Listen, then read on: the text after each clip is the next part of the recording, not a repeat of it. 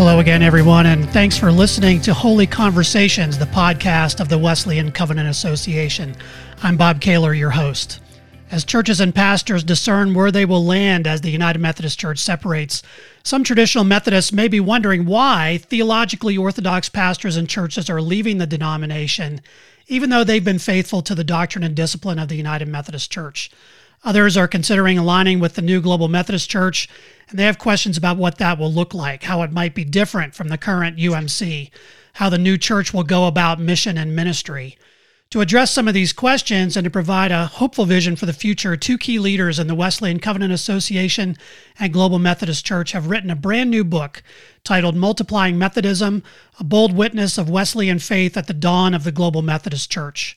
Jeff Greenway is currently pastor of Reynoldsburg United Methodist Church in Ohio, is vice chair of the Global Council of the Wesleyan Covenant Association, and is a member of the Transitional Leadership Council of the Global Methodist Church. And Bishop Mike Lowry recently retired as bishop of the Central Texas Conference of the United Methodist Church and is now Bishop Emeritus in the Global Methodist Church, where he also serves on the Transitional Leadership Council. I hope I got all those titles right. Welcome both of you to the show. Thank you. Thanks, Bob. It's good to be here. Bishop Lowry, let's start with you. What was the genesis of this book? And why did you and Jeff not only decide to write it, but to self-publish it and have it come out in like 8 weeks? That's a pretty short window for a book to go from writing to publishing. So I think the genesis of the book was actually a prompting from the Holy Spirit. I was aware, Jeff and I have known each other for a good number of years, and I was aware that both of us were continuing to speak to different groups about different things that we had talked about or written on in a variety of settings. And one day I listened to a speech Jeff had given. My memory says that it was West Ohio WCA or some gathering like that. And I remember when I'm listening to it, I'm thinking, this is a brilliant speech. And people need to hear that. And then I found I was also fielding questions over and over again from people about things that I'd spoken about publicly and I'd written. And just sort of in my own quiet time, I thought, we just need to take these two and marry them. The work's already done, the essential work. And so I picked up my phone and called Jeff and said, "Hey, would you like to publish a book together?" And I think, Jeff, I had a rough draft of what an outline might even look like based on some of your speeches that I'd listened to, and both some of my speeches and in a number of cases, a couple of articles that have been published already, including my article in response to the Council of Bishops when I left the United Methodist Church. And what I had done was expanded that. We quickly together were very clear that the target audience for this was a lay leader or a board chairperson, a council chairperson in a local Methodist church, or a serving pastor in a local Methodist church. We weren't trying to move away from what it was like on the ground, but we're trying to speak directly to pastors and lay people who are on the ground in it and often had only partial information. And when I called Jeff, he can pick it up from there, I guess. Well, when he called me, Bob, he said, "Jeff, I think we need to write a book together." And I said, "Bishop, I don't have time to write a book." And he said, "I think we've already written this book in different talks we've given over the last several years. And I think that between the two of us, we can cobble this together in pretty short order." And it really was a movement of the Holy Spirit. It was amazing how there were some backbone talks that we'd given, but there were pieces that I'd used in sermons in the past that became illustrative material. And we really were able to put this together and get it to an editor in about 6 weeks. And the editor has done a great job getting it ready to be self-published through Amazon, and we're excited about that. And but it's really a helpful tool for Sunday school classes or church boards or lay leaders or teams of pastors and congregational leaders to kind of understand why this is necessary. And the second part of the book is why we believe the Global Methodist Church is the best landing spot for United Methodists as they leave the dysfunctional system we've been a part of and try to stake our claim in a healthier system moving forward.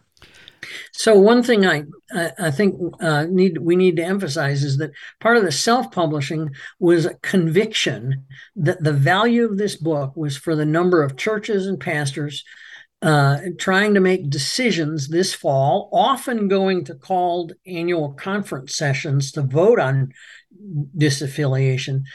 We just became convinced they had to have it quickly in their hands. And so that's part of what drove the self-publication effort, a ministry from the two of us, if you will, to the wider church. Go ahead.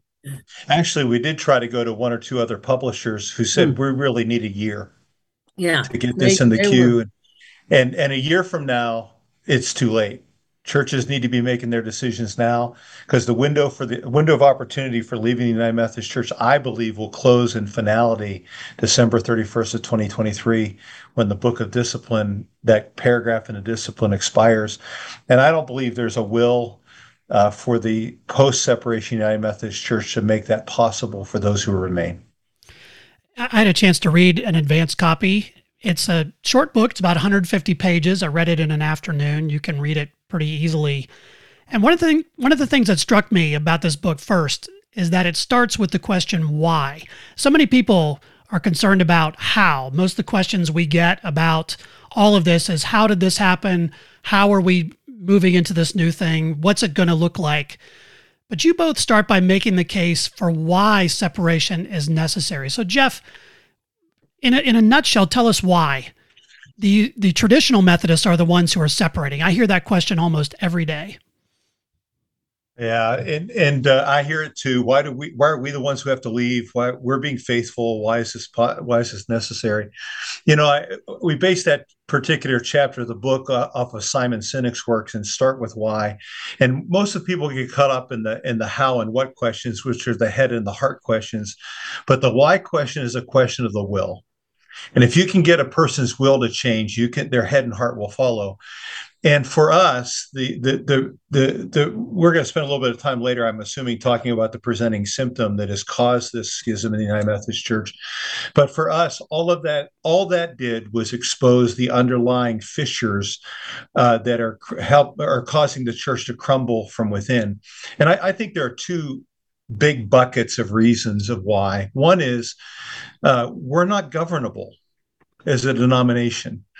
Those who are charged with holding us accountable to our agreed upon covenant have decided that they're not going to call upon it. There are entire pockets of the church that are choosing to say, we don't care what the Book of Discipline says. We're going to do what we want to do. And there's no way to hold them accountable in the process, either through the Episcopal office of the church or through the judiciary branch. And so we're really living a time of the Book of Judges where everybody is doing what's wise in their own eyes, which means that even though there's nothing wrong with the present Book of Discipline in the United Methodist Church, I would rephrase some things in it, but there's really nothing wrong with the polity. It's just it's not enforceable. It's not governable. The second is the presenting symptom has exposed massive theological fissures in the church. I use this language a lot, Bob. You've heard this for years. We use the same words. We quote the same scriptures. We cite the same Wesley sermons. We pledge fidelity to the same Book of Discipline. But because the words we use mean different things to different people, we're talking about entirely different expressions of Christian faith. And what began as an experiment in big tent Methodism, where we could all kind of come together around theological pluralism, has really become a dysfunctional church that is tearing itself apart at the seams because we have no agreement upon the theological core. We don't agree about the nature, role, and authority of Scripture. We don't agree about the nature, role, and divinity of Jesus. We don't agree about the nature of sin and what salvation means and what the ongoing process of sanctification is all about. Now, we use all of those words, but they mean very different things. And when you get underneath the surface of that, you recognize that what we're in is an untenable situation where there's no guarantee between one pastoral leader and another which theological stripe will end up in a pulpit and what that does to the congregations they serve. Bishop, you've been in the room where it happens, to borrow from Hamilton. Why are we separating, in your opinion? Well, I think Jeff hit the nail on the head. What we're separating about is not what we call the presenting issue in the first chapter, though that's an important and serious issue. But the reason we're separating is because foundational doctrinal issues are understood differently. And what we believe matters. Ultimately, it has to do with how we live out our faith in ways that are concrete. It has to do with an understanding that the earliest creedal affirmation, Jesus is Lord, absolutely holds sway in the terms of an author I like by the name of Matthew Bates. He's written a book where faith in the New Testament is much closer to the Roman understanding of allegiance to a leader or master or ruler. And so I want to be as clear as I can. This isn't out to be mean to anyone. It is about 5 core doctrinal issues of the Christian faith that then govern how we live out the faith. And then it has the 6th issue that Jeff has so eloquently spoken to, that has to do with the United Methodist Church that's become ungovernable. So that's the start. These theological non-negotiable issues really get at the very heart of the Christian faith. I think one of our chapters is even entitled "Reclaiming the Heart of the Christian Faith." Let's go there for a second. We're talking about the presenting issue of human sexuality, and you both argue that it's the tip of the iceberg. I agree with that. I think there's a lot of stuff underneath. We have this kind of dominant worldview in the culture. I've said in other places where I've spoken that we don't have even so much a biblical authority problem as we have a worldview problem, a hermeneutical problem of how we see things through these lenses. And so the cultural lens right now, and I've really been influenced by Carl Trueman's work on this, on expressive individualism, how people see themselves as the center of the universe, and their feelings, their desires, their wants, that becomes paramount. And that's not just in a progressive sense, that is across the board in our culture. And so when you look at these presenting issues of human sexuality, you talk about them through 3 lenses: the biblical theological lens, the pastoral lens, and the secular lens. Why is calibrating those lenses so important? Bishop Lowry, let's start with you. Well, I think it goes back to what we've already talked about. Fundamentally, if we base our authority on us, it will ultimately crumble. And that is not the path to holiness of heart and life, as Mr. Wesley used to say. I think ultimately that's simply not a sustainable path to human flourishing. And so it's a matter of foundational integrity for Christians, mindful that we have differences with different denominations, but it's a matter of foundational integrity to say, no, this is where we're going to plant the flag, and we're going to plant the flag at the point of core orthodox issues that were settled in the early Christian church and the great ecumenical councils that are contained in the Articles of Religion in the United Methodist Church and a part of our discipline. And foundationally, that's crucial. You mentioned Carl Trueman's work, and I actually have a copy of that I'm reading. You're probably ahead of me, Bob. But I also go back to a famous book written, my memory says, back in the 80s, called After Virtue. A British scholar writes, and he writes about the fact that at the moment we have no foundational system of values and beliefs to even shape us going forward. So to use the biblical image, I think the pathway for much of mainline Christianity, not just the Methodist Church, but mainline Christianity, is literally on shifting sand. And when the rains come, and they do come, and when the storm blows, and it does blow, that simply will not be something one can ground one's life on. At the same time, we believe deeply in the Wesleyan way of being Christian. We think that avoids a legalism on the one hand and a vapid pluralism on the other. Alistair McIntyre, After Virtue, great book. Yeah. Jeff, how do you respond to this with these lenses?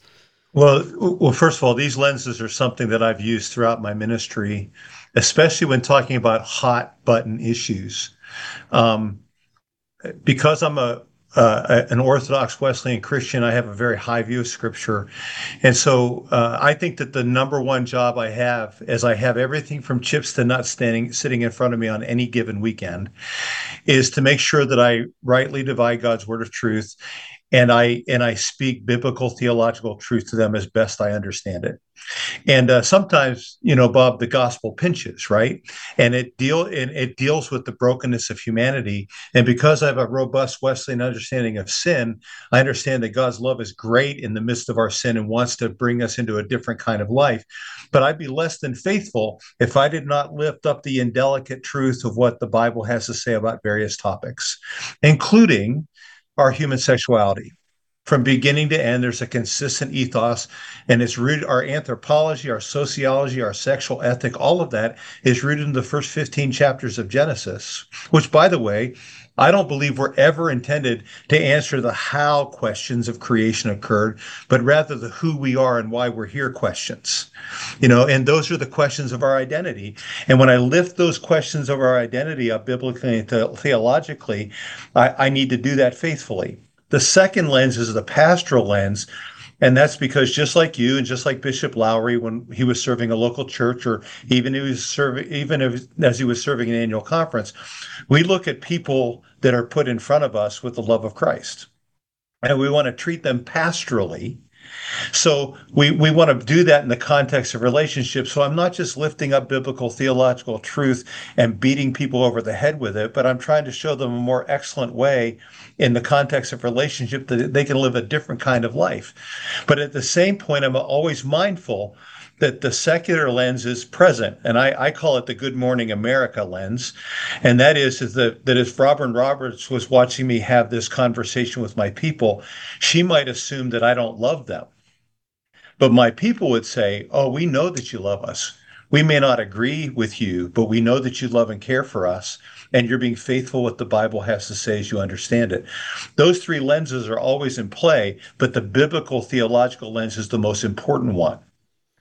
The pastoral lens is the most important relational one, but in the culture in which we live, the secular lens is the driver, the other hours of the week. And we have to acknowledge that it's there, but help people to think differently about the way they're interacting with their world, as opposed to the narrative they often hear the rest of the week. Yeah, and underneath all of this, you mentioned these 6 places where there are disagreements. The authority of Scripture being number 1, the nature and role of Jesus, fully human and fully divine, the nature and role of sin, the nature and role of salvation, the nature and role of sanctification, and then, as you mentioned earlier, Jeff, the UMC has become ungovernable.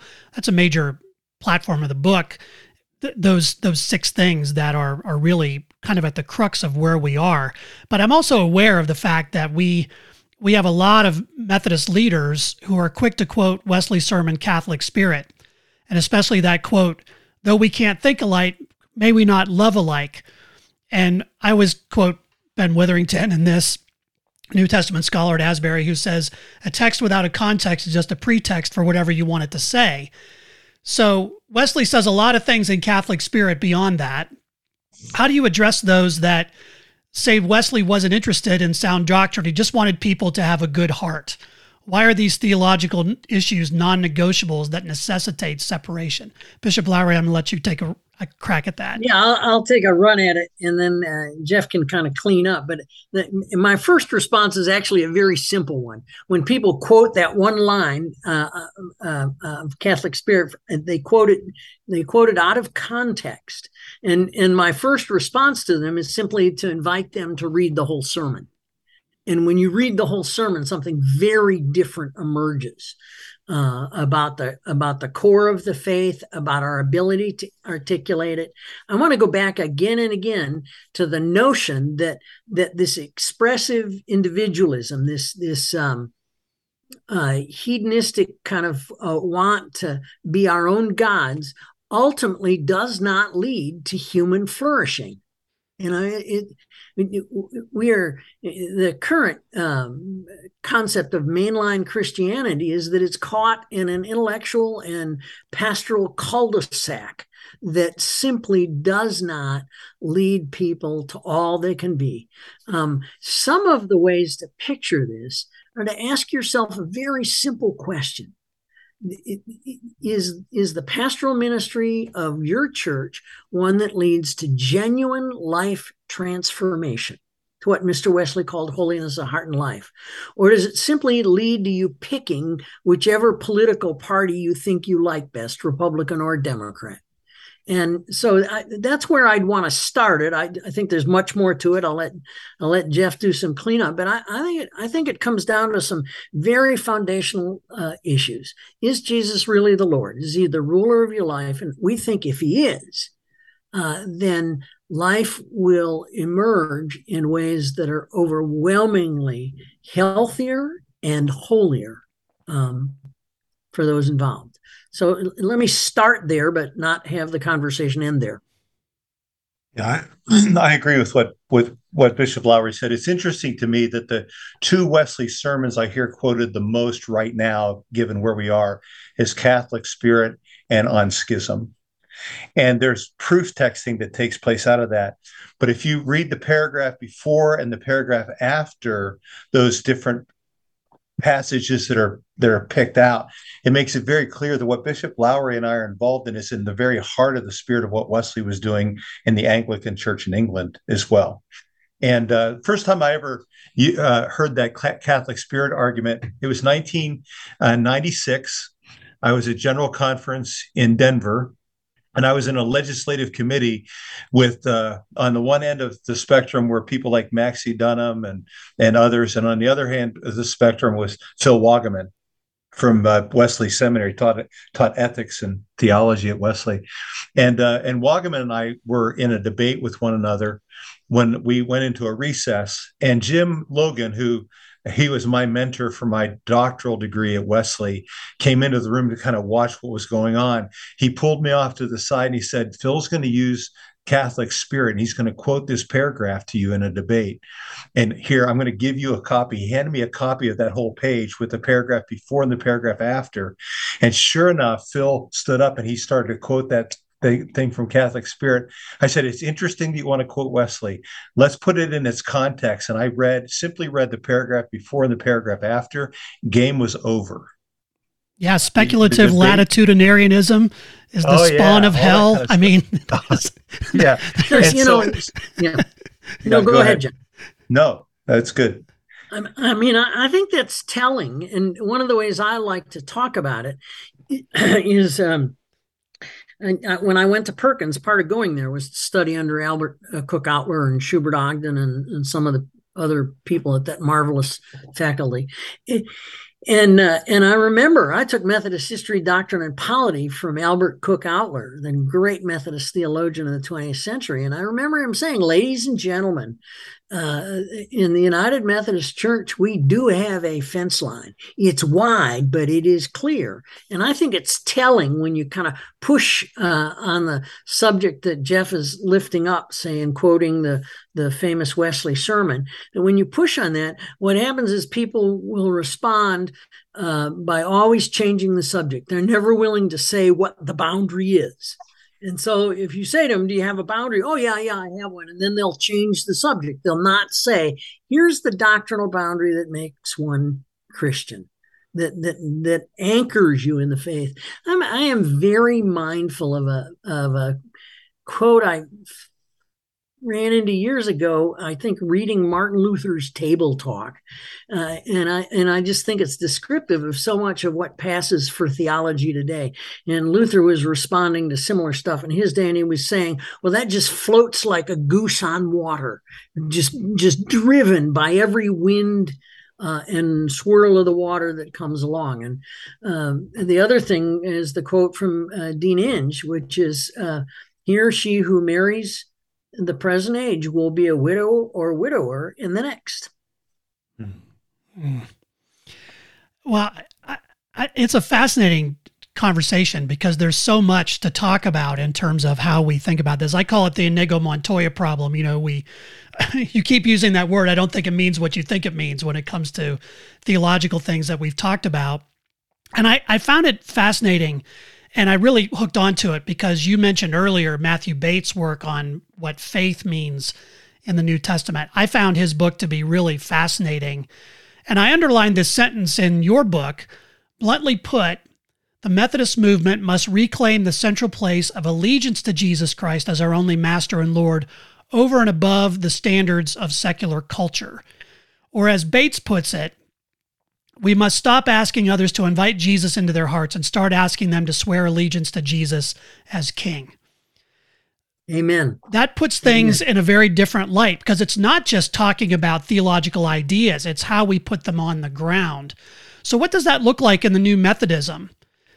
You talk about some pillars in one of the chapters. Jeff, can you outline those for our listeners? Sure. In fact, this was one of the chapters that Bishop Lowry wrote primarily, but he talks about the fact that the New Methodism needs to be genuinely orthodox. It needs to be rooted in the historic creeds of the church. It needs to be unapologetically Christocentric and driven by the Holy Spirit, but it's got to be genuinely orthodox, high view of Scripture, allegiance to is not only Jesus as Savior, but Jesus as Lord. And the context in which I serve, one of the things I tell, especially our student ministers today, is they will have failed our people if all we do is make good church kids. We're training people to be missionaries. We're training them to be apologists for their faith. We're training them to understand that their faith has substance so that when somebody stands up in the classroom and says that you believe in myths and fairy tales, they have something of substance to fall back on and stand upon. So genuinely orthodox. The second is that it's truly Wesleyan. One of the things that I believe we've gotten away from in the last 50 years is a full understanding of being wholly Wesleyan. One of the things we did here at Reynoldsburg the last couple of summers is we've preached through 9 or 10 of Wesley's sermons each summer. We're going to do that next summer as well. And it's been a robust time of exploring what it really means to be a Methodist. Very exciting thing for us to be involved in. But to be truly Wesleyan, which means we're going to teach the whole of grace, prevenient, justifying, sanctifying, glorifying grace, balancing it with truth, so that that we call people to a different kind of life. We want to be unashamedly evangelistic. Wesley said we have nothing to do but save souls when he sent Coke and Asbury to America. That's the job, and salvation is a lifelong experience, but we want to be unapologetically evangelistic in leading people into saving faith in Christ. And finally, we want to be passionately missional. We want to make sure that we're bringing the gospel to where people are. Just like Wesley took the gospel to the people walking out of the mines or in the city square, wherever they would be found, we want to make sure that we're bringing the gospel to where people are and be missional in its application and approach. This is not about programs. This is about a reorientation of life. This is about a reorientation of the discipline of following Jesus. It's reclaiming some of our ancient ways that we have forgotten. Bishop, what would you add to that? You wrote the chapter. Well, I thought you did a superb job of summarizing it, and what I would want to add to it is simply the impact of what Jeff is talking about when it actually gets into the life of an individual and the life of a congregation. It truly is transformative.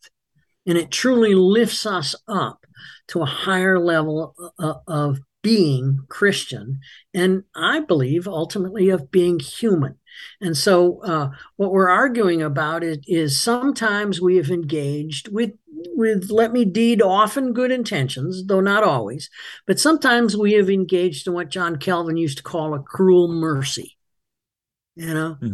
We've tried so hard to be conflict avoidant and be nice that we actually haven't given people the gospel and haven't given them the bread that leads to life eternal, both here and hereafter. And so I think those elements will be found in new Wesleyan churches. Now, I want to be careful, and I think we say this in the book. I think both of us say said at different points in the book with slightly different voices, but we consciously both say it by way of reinforcing it. This is not an attempt to just give you a politically conservative version of the UMC. It's not that at all. Nor is this an attempt just to be culturally conservative.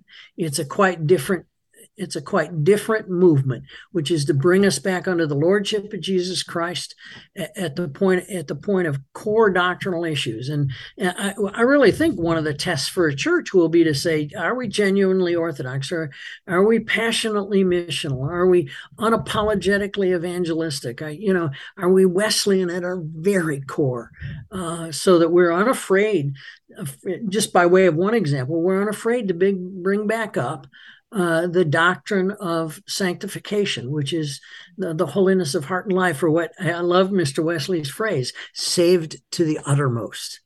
And so we want to lay that out as we think is actually a gift to the whole church, not just the Methodist branch of it, but to the wider Christian movement worldwide. So where we go from here is the big question. I think the other big question that this book addresses, not just why separation is necessary, but why join the Global Methodist Church. So we got a lot of churches departing the UMC. They're in process. They're thinking about it. Some are joining with other Wesleyan denominations. Some have decided to remain independent. But you both give 10 reasons why the GMC is a great place for those who want to be part of a theologically orthodox, warm-hearted, and holiness-focused church, why they should join it. So without giving away the store, because we want people to read the book, what are those reasons? And why should churches consider the GMC? So let me read them real quickly. Maybe we can go through them one by one and you can each comment on them briefly. The first one is consistent faithfulness in doctrine. We've kind of talked about that, I think, already. The second one is reclaiming accountable discipleship. Jeff, I know you're a big advocate for this, so I'll have you start with that. Sure. Well, one of the things that the secret and the sauce of the Methodist movement in the first 100 years in America was the class meeting and the band meeting and accountable discipleship and really taking having a transformational experience and encounter with Jesus. One of the things that happened in the 1850s when we went from the class meeting to the Sunday school is we went from a transformational small group experience to an information-based experience where we're imparting information. We kind of want to put back into the DNA of our movement a transformational encounter with the Holy Spirit in a community of faith that calls us to be better than we were. When you read the early Wesley stuff, that was the key. It was the class meeting. It was lay-driven class meetings. The church I'm serving has launched 20 or so what we call Wesley groups, which has over 300 people in them right now that are basically, it's the DNA of a class meeting. And some of those class meetings are actually forming band meetings in them for deeper accountable discipleship. And it's amazing to watch how people are growing in their faith as they're watching over one another in love. They're not just concerned about being saved to begin their faith. They're interested in the growth of sanctifying grace so they become more and more like Jesus. And Bob, you're well acquainted with the DNA that we're trying to embed in the new church, which is an accountable discipleship system, which calls us to be transformed in the likeness of Christ and not just informed about all the details about Jesus that we might know. Yeah, I mean, I headed up that task force, and that's a hill I'm prepared to die on, making that an essential part of our DNA.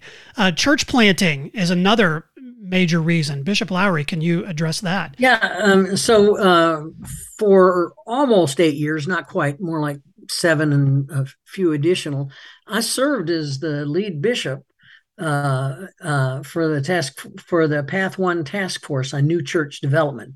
And by the way, this is I want to chase a rabbit for a quick second here, if I can. The title of the new denomination is Global Methodist Church because it's genuinely global.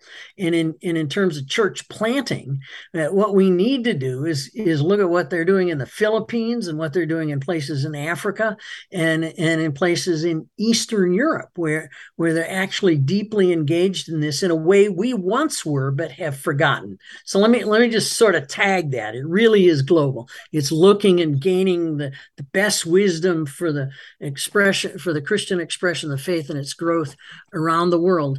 But in terms of the new church developing issue, we know that one of the most effective ways to reach non or nominal Christians with the gospel is by starting new faith communities. When I left Central Texas, we had over 71 new faith communities in operation in the conference.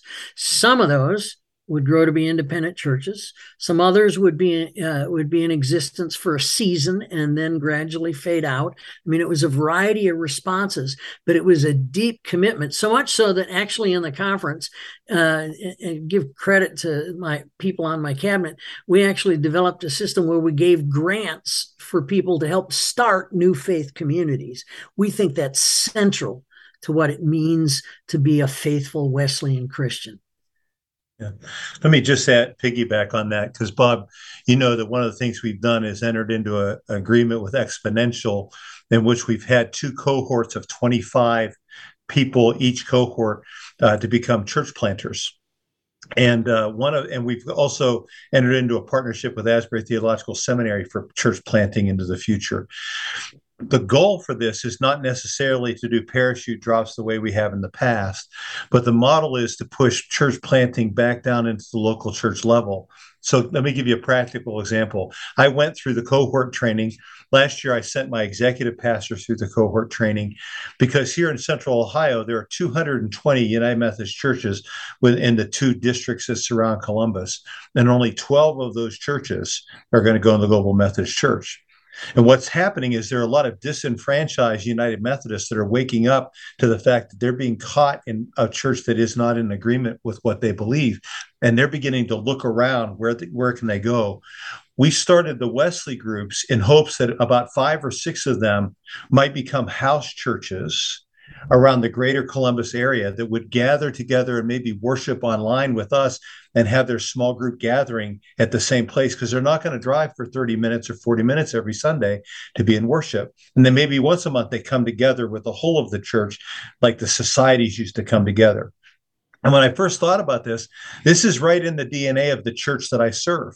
Our church was started 190 years ago as a class meeting. It was one of 30 preaching points for a circuit rider in this part of Ohio. And 190 years later, we're looking to start similar kind of ministry in the Central Ohio area as we launch house churches. So we have a goal of having 3,500 churches in the first 7 years of the movement. So I want to add to that, so sort of by way of underlining part of what Jeff said. We've known for years, we knew it as a part of the Path One initiative, that parachute drop new church starts are a dead man walking. They're a legacy from a Christendom era. And in Central Texas, when we dealt with new faith communities, we always had them spring out of an existing congregation. I mean, that was where that outpouring of the Holy Spirit led us in terms of reaching new people with the gospel. And so I think the kind of model that they've used at Reynoldsburg is a replicable model that the whole church needs to do. And I go back in it. You can call them life groups, you can call them Wesley groups, you can call them class meetings. I mean, you can stick a bunch of different labels on it, but fundamentally that's what's going to happen. And in the GMC conviction that the faith planting is going to grow out of existing congregations. It's not going to be something that a hierarchy sitting someplace else goes, oh, let's put a pin in the map over here. That, for starters, that just doesn't work. We're going to share the faith in a way that is much more in tune with the very roots of Methodism as an expression of the Christian gospel. And if you go back into the early pre-Constantinian church, that's how it spread. So another marker of reasons to join the Global Methodist Church has to do with being mission-driven rather than structurally bound. And I think that also goes along with number 7, which is a lean bureaucracy. How are we going to be different? I had a conversation with Keith Boyette He's coming up next on the podcast next week and talking about the fact that people have said, well, where is the Global Methodist Church office located? And I said, it's in the saddle. It's everywhere. Everyone is working. We've leveraged the technology that we now have to do that. So talk a little bit about how it's going to be different. Jeff, let's start with you. You know what, Bob, I was thinking about this when I was out west a couple of weeks ago. It was 6 years ago that this movement began. And it's amazing what we've been able to do through the Wesleyan Covenant Association and now also the GMC with only 4 or 5 employees and all kinds of people serving in volunteer capacities and meeting on Zoom and meeting in virtual places. The goal is to have a very lean bureaucracy without a lot of, we have 13 general boards and agencies in the United Methodist Church, 13 seminaries. We're not interested in local churches funding a bureaucracy. We're interested in local churches driving the mission moving forward and having a lean bureaucracy that will be served primarily by volunteers and commissions that will kind of like lay out the box within which we color and free local churches and congregations for entrepreneurial leadership as they move forward. I'm really excited about that. The annual conference, I don't believe, will be the center and the most important unit of the Global Methodist Church. The local church will, and the annual conference will serve the local church rather than the church existing to support the bureaucracy that's beyond it. That's one of the reasons why apportionment is going to be so low. That's one of the reasons why there's such a low administrative end to this. It's because you need to have a little bit of structure to help things be in place, but we don't need to build all the infrastructure that frankly the United Methodist Church is imploding under. And and if I can add to that, there is a modus operandi almost unconsciously that operates in many mainline denominations, which is what I call we're going to save the world by resolution. And the answer is that doesn't work. And so what you're going to see in the GMC is a much more pragmatic, practical emphasis in getting local churches engaged on the ground. So my wife, for instance, has been a part of a group that has gone to Latvia and worked in sharing the faith. In fact, we, to this day, routinely give to that. And if you look at healthy churches, they're often doing these things already, and they're effectively engaged in workarounds from an ossified bureaucratic institutional structure. And the GMC, at least at its outset, is going to try to break out of that and empower people to be hands-on engaged in mission and evangelism. So one of the other issues that I know you both have talked about a lot and allude to in the book that you're not necessarily on the same page about completely, and that is a term-limited episcopacy. And again, all of this is subject to a convening conference. But talk a little bit about the nature of episcopacy in the Global Methodist Church versus what we see in the United Methodist Church. Bishop, we'll start with you since you now have lived in both worlds. Yeah, and I think most, for those who are listening, I pastored local churches for 30 years. And pastored a church very similar to the one Jeff is at now. We share a real common experience. He's been a seminary president. I haven't been that, but I've served on 2 different seminary boards.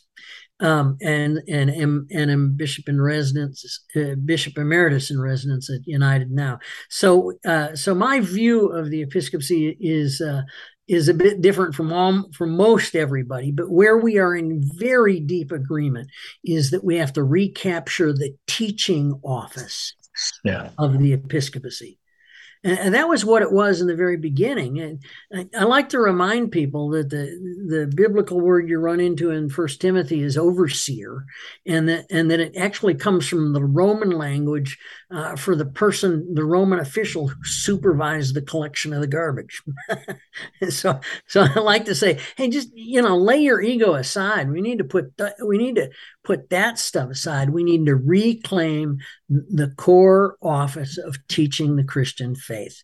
We don't need a management episcopacy. That's going to get in the way of our growth. What we need is an episcopacy that is actually truly missional. And you hear that talked about, a missionary bishops. You hear that talked about in the UMC, but very little action that's dedicated to it. And so let me start there.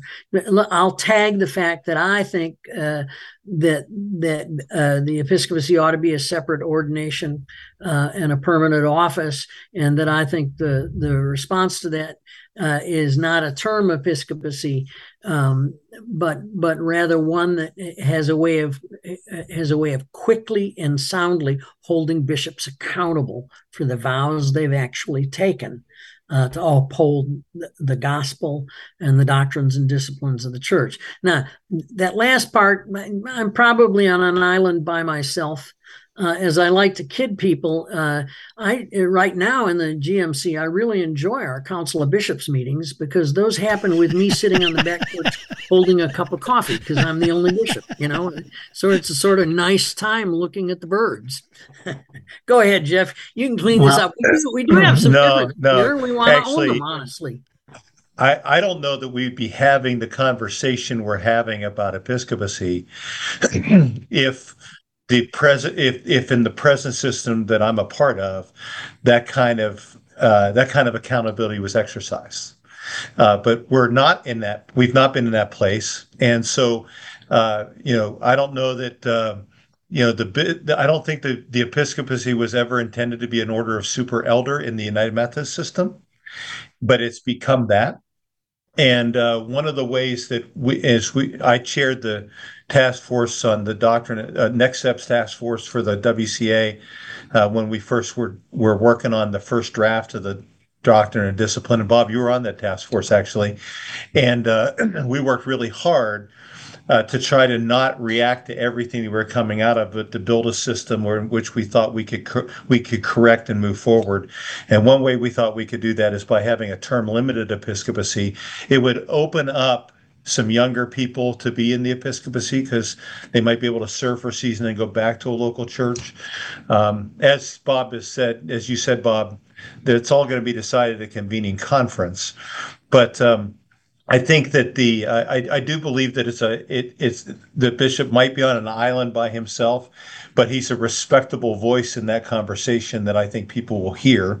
As we move forward, I do think that the teaching office of the episcopacy is the primary role, and we've also removed all of the administrivia as far as maintaining the machinery of the institution and put that in the operational office, which Keith Boyette sits in that office for the Global Methodist Church now, which is not an Episcopal office, but it's a backroom administrative office to make sure all the trains run on time. And I think a lot of our bishops, actually, Bob, you and I were in a meeting where we had some bishops from another communion show up, and they kind of walked with a limp. They had been through this. They had reclaimed the teaching office of the church, and there was a humility about them that was attractive to us. That same meeting, there were a couple of United Methodist bishops who walked in, and they walked in dressed like they were middle managers, ready to save the day, to try to executively lead this movement. And that did not go well. That did not go well for them. You remember the meeting, don't you, Bob? That didn't go well at all. Yeah. And part of the reason is that the trust deficit was so significant, even toward bishops that we share the same theological perspective with, because they had not done much to that point. So this will be something that I'm going to advocate for a term-limited episcopacy. Bishop Lowry will advocate for a separate order. And I think the Holy Spirit will guide us into the future we need to have. And I think it'll be very different than the episcopacy we have had. Yeah, and I want to underline what we sort of said at the start of this, Bob. We are in agreement more than we are in disagreement here. Absolutely. I mean, we're both adamant that we need missionary bishops, not bureaucratic institutionalists. We're both in utter agreement that the number one function of the episcopacy ought to be the teaching office. Right. I would hope people hear that. I think it's going to be a great discussion at the convening conference, and to see how things evolve over the next couple of years as we transition toward this. As we talked a lot about in the Next Steps Task Force, we have to always be careful about swinging the pendulum too far away from what we've come from. And one of the other places where that is also the case is with clergy deployment, which was another area that I worked on. But we talk about the fact that there's going to be more congregational input on clergy selection in the Global Methodist Church, as well as an easier path to ordination. So talk a little bit about the nature of connecting pastors and churches, particularly in this time of ramp up, as we are seeing new churches being planted and as new churches join the Global Methodist Church. Jeff, go ahead. I'll start with you. Thanks for all the easy softball questions, Bob. I do my best. Yeah, you are. Well, first of all, by admission, by definition, consultation is outlined in the United Methodist Book of Discipline is determined by the bishop. And they determine what consultation means when it comes to consulting about the transition of clergy leadership. We are after a much more robust consultative process. In fact, there's also there are two different approaches to this as well, as you're well aware, Bob. One is that there's a presiding elder that would not be a set-apart superintendent, but probably somebody who's serving a church, which would be mentoring 15 to 20 pastors or churches along the way. And that presiding elder could help drive the conversation around a transition of pastoral leader. The bishop would set the appointment, but it would really be driven in that local setting, and there'd be an open candidating process for different churches that would be developed. The other, as it states in the Book of Discipline, the Transitional Book of Doctrine and Discipline, it's something that mirrors what we presently have in the United Methodist Church, with a conviction, with the commitment that it's going to be an open consultative process, and clergy and churches will be able to say yes or no to people who are brought to them. There are some appointments that are being made in the Global Methodist Church right now because there are pastors under transition, and it's more a hybrid between those two extremes that's taking place, in which two or three candidates are being introduced to a congregation, and both congregation and pastors get a right to say no before it's set by that transitional annual conference in place, which is much more consultative than anything that I saw when I was a superintendent, or that probably I've experienced here in West Ohio since I've been serving here.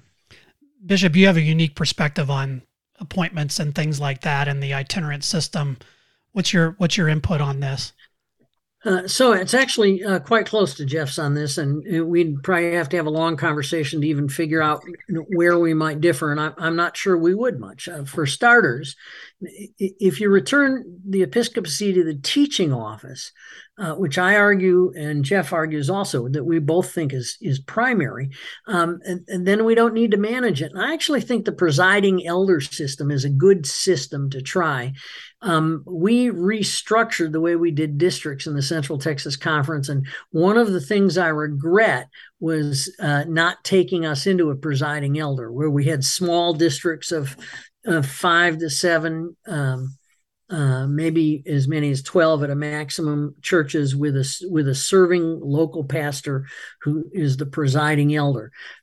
I think that's right. I think the second piece of this that is absolutely on target is that you have to have a mutual conversation in. So I have watched churches ask for pastors that would be a disaster for them.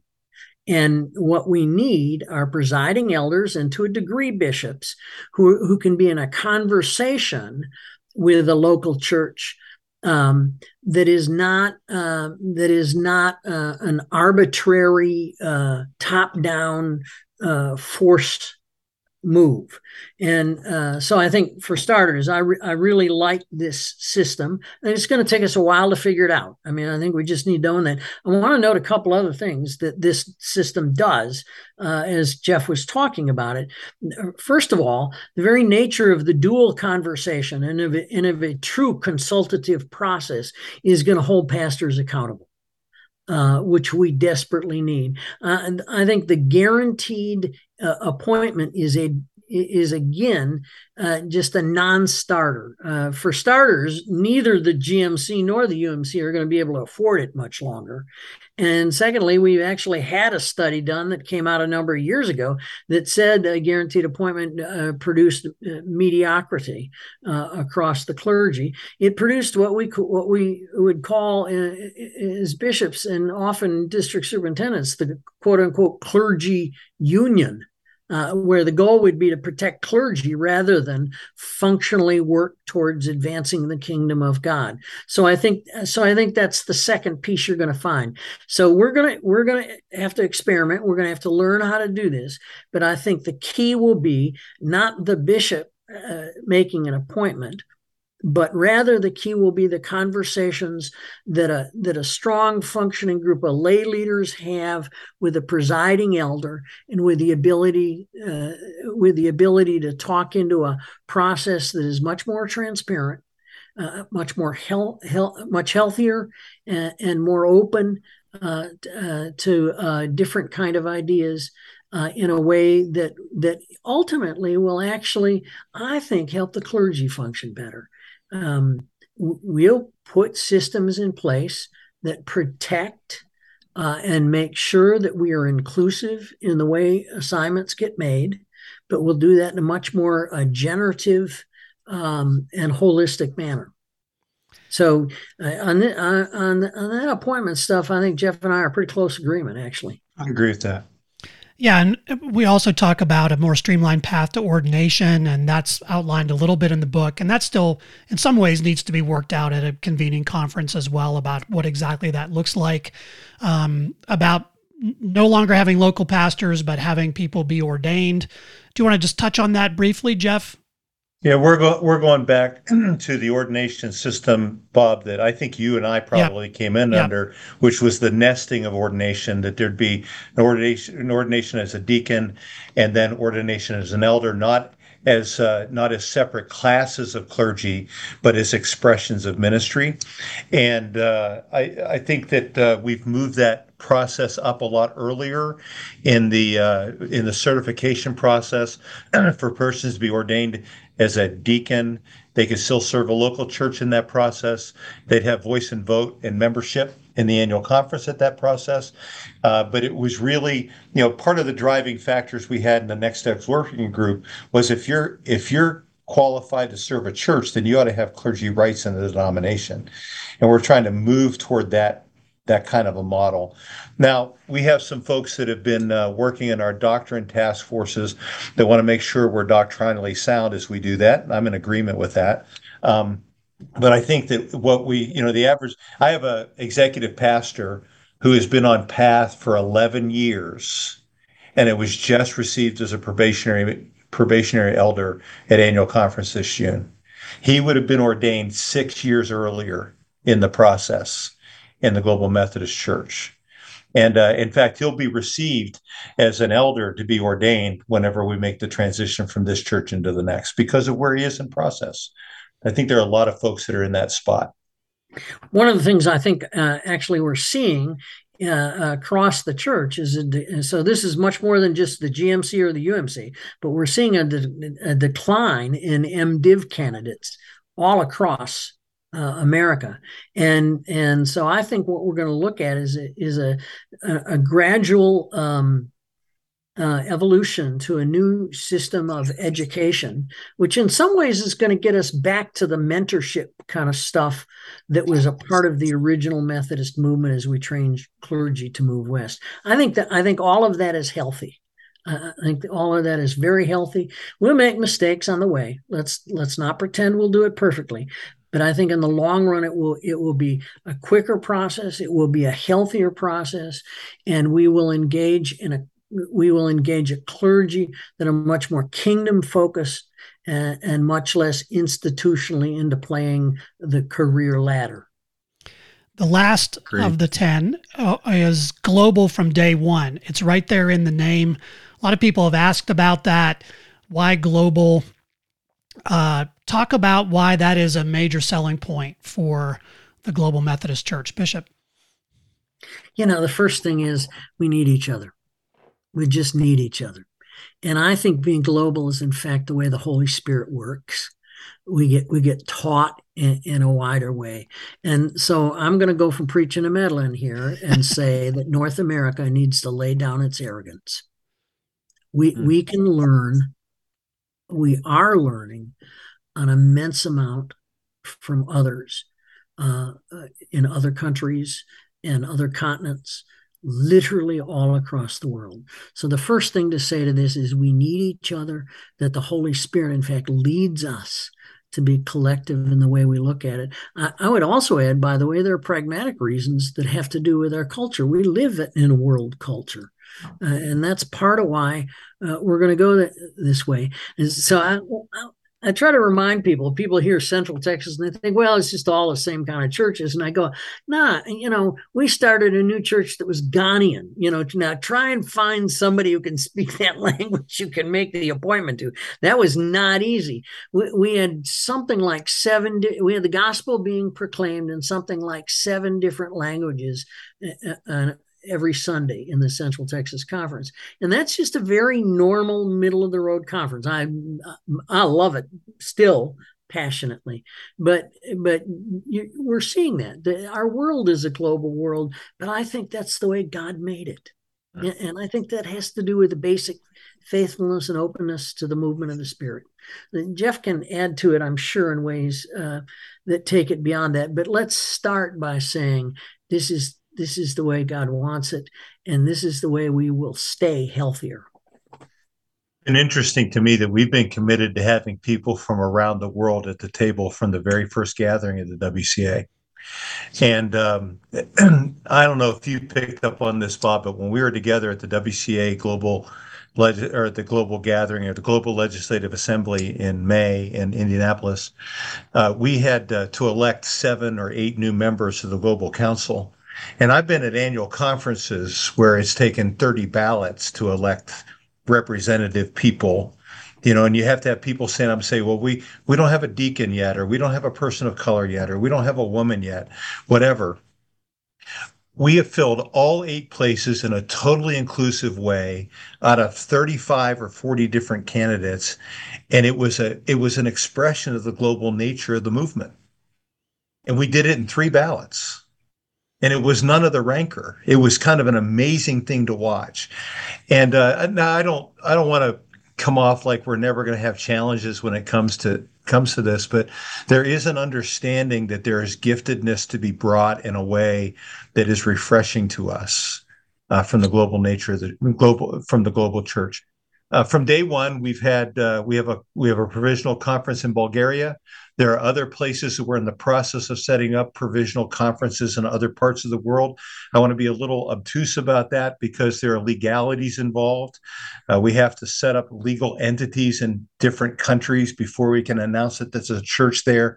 But there are a network of churches in different places in Africa. There are networks of churches in the Philippines and other places in Europe that are ready to come into the Global Methodist Church as soon as the legal background work can be taken care of, so they have government approval and recognition. So we're excited about that. The Global Council, the TLC, has about 40% of its membership, or 30% of its membership is persons from outside the United States, and it's a diverse group of people who weigh in and have their voices heard in appropriate and helpful ways.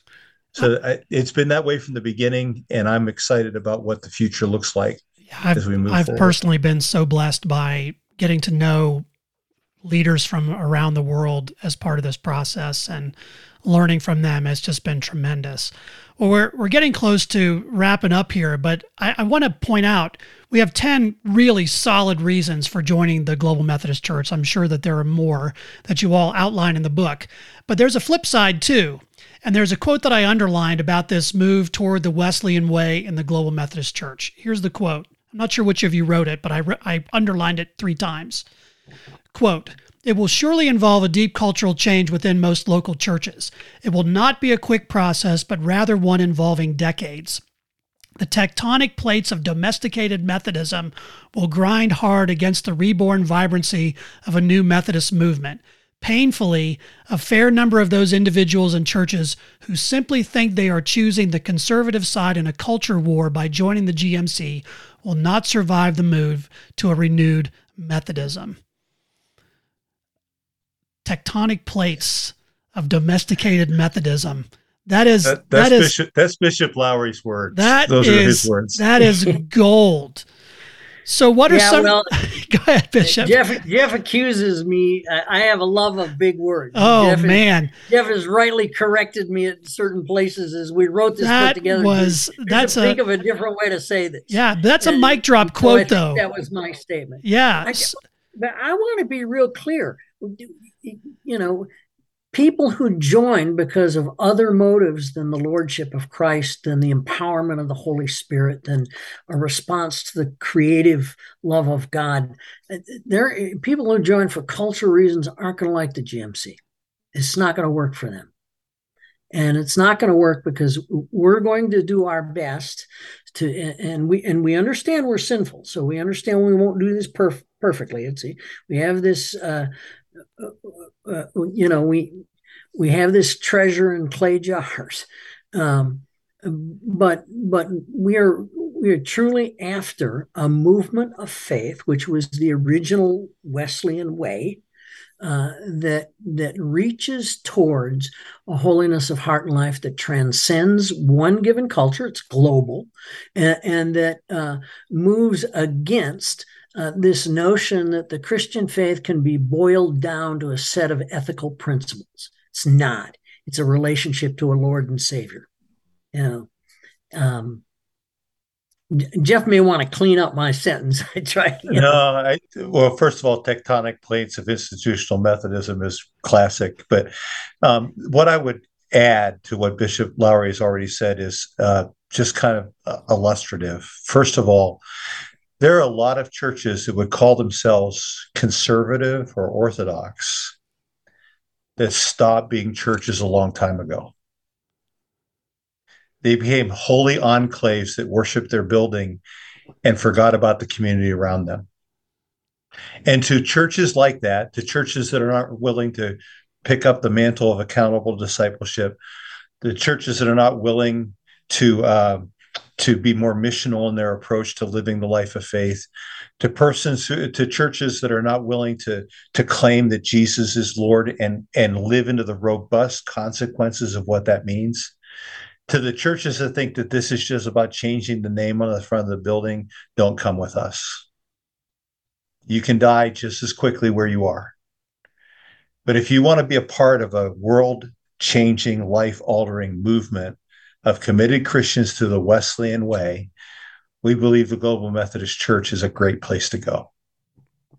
And now, I will tell you, 17 years into leading the church that I'm leading right now, bringing that kind of cultural change to an institutionalized church is not easy. But the fruit it bears is kingdom fruit. And we're a little bit smaller than we were 17 years ago, but our scope and reach is much greater because of the kind of emphasis we've made on the Wesleyan way. So I want to underline, by the way, I'm in total agreement with what Jeff said there. And I want to underline as a part of that this will be a slower process. Peter Drucker, one of his many famous quotes was that culture eats strategy for breakfast every day of the week. So what the GMC is going to be about is deep cultural change that, in fact, I, by the way, happen to be convinced that a part of that is going to connect to how we think differently about clergy education, mentoring, how we look at and assess what seminaries do differently. Most seminaries prepare people for Christendom, and in at least North America, but I think in most of the rest of the world, Christendom is long since gone. We have to come to the terms with the fact that by 2050, the center of Christianity will be somewhere in China, and that there is a gospel revolution taking place in the southern hemisphere of our world as we speak, and that ought to humble any Northern Europe, North American kind of arrogance. Anyhow, I just I think there's something wonderful ahead that's hope filled. But this isn't going to be a snap your fingers thing. It's going to be a steady submission to the lordship of Jesus Christ. It's going to involve confession. It's going to involve holy sacraments. Go ahead, Jeff. I get wound up. I agree with that. I think one of the ways we're going to have to unlearn patterns. And Bob, you and I have been at every legislative assembly since we started. We have some patterns of how we do things as Methodists that we need to unlearn. And I think I believe it can be done. It's going to take some principled leadership. It's going to take steady hands. It's going to one of the phrases I use I've used this in the WCA leadership as well as GMC, is that we don't want to be just about virtue signaling about what we're against, but we really want to be laying into what we're for. And I'm excited about that. I think that that's a movement I want to give my life to, as much of my time as I have left, to that kind of a movement, because I think that can change. It'll change my life. It'll change the church I serve's life. It'll change the community I'm in. It has potential to change the world, but it's going to take time. Yeah, we're not going to snap our fingers and everybody's going to embrace everything that we're trying to lay out here. We're going to have to beat swords into plowshares. We're going to have to stop fighting and start planting, and that's going to take discipline. A lot of discipline. All right, so a couple sentences to give you the last word. Bishop Lowry, anything you want to share for people who are listening, who are in the midst of thinking through these processes and talking about disaffiliation and thinking about uniting with the Global Methodist Church? So I would say to anyone who is wrestling with these kind of questions that maybe the first and most important move is that you spend time in prayer seeking the guidance of the Holy Spirit. That ultimately this is not a decision about which institution is going to fit you best. This is about faithfulness to the God who comes to us in the person and work of Jesus Christ through the presence and power of the Holy Spirit, and opening ourselves to that kind of impact in deep, prayerful meditation and in genuinely listening holy conversations is the first and functional aspect of life in the GMC, or for that matter, in any denominational setting. Jeff, your last word. Well, I agree with everything Bishop Lowry just said. I just want to remind the listener that the reason we wrote the book, Multiplying Methodism, which is available on Amazon on this Thursday, the reason we wrote it was to help people with the information needed to wrestle with those kind of questions, to help understand why this is important to leave and why we believe that Global Methodist Church is the best place to land. And I want you to know, I pray every day for churches, pastors, leaders that are in the place right now where they're in the process of deciding. And I can't wait till we're on the other side of this so we can see who's with us. Amen. We want to thank you, Bob, for having us. Very gracious on your part, and I think I can say it for both of us, on behalf of both of us, really are grateful for the ministry that you have. Appreciate that, and appreciate all of you listening. The book is Multiplying Methodism, A Bold Witness of Wesleyan Faith at the Dawn of the Global Methodist Church. It's available on Amazon. This is going to drop on September 8th, and so it's out today. If you're listening to this on the day that it drops, you can find it on Amazon and wherever. I think that's probably the primary place to find it at this point. But we hope that you'll download a copy, share it with others. You can get hard copies as well. It's a great book and a great opportunity for you to share with people about what's going on with the Global Methodist Church and about reasons why it's time to move. Thanks for listening. You can follow us on Twitter at WCA Pod. Email the podcast at podcast@wesleyancovenant.org. We'll see you back here next time on Holy Conversations, the podcast of the Wesleyan Covenant Association.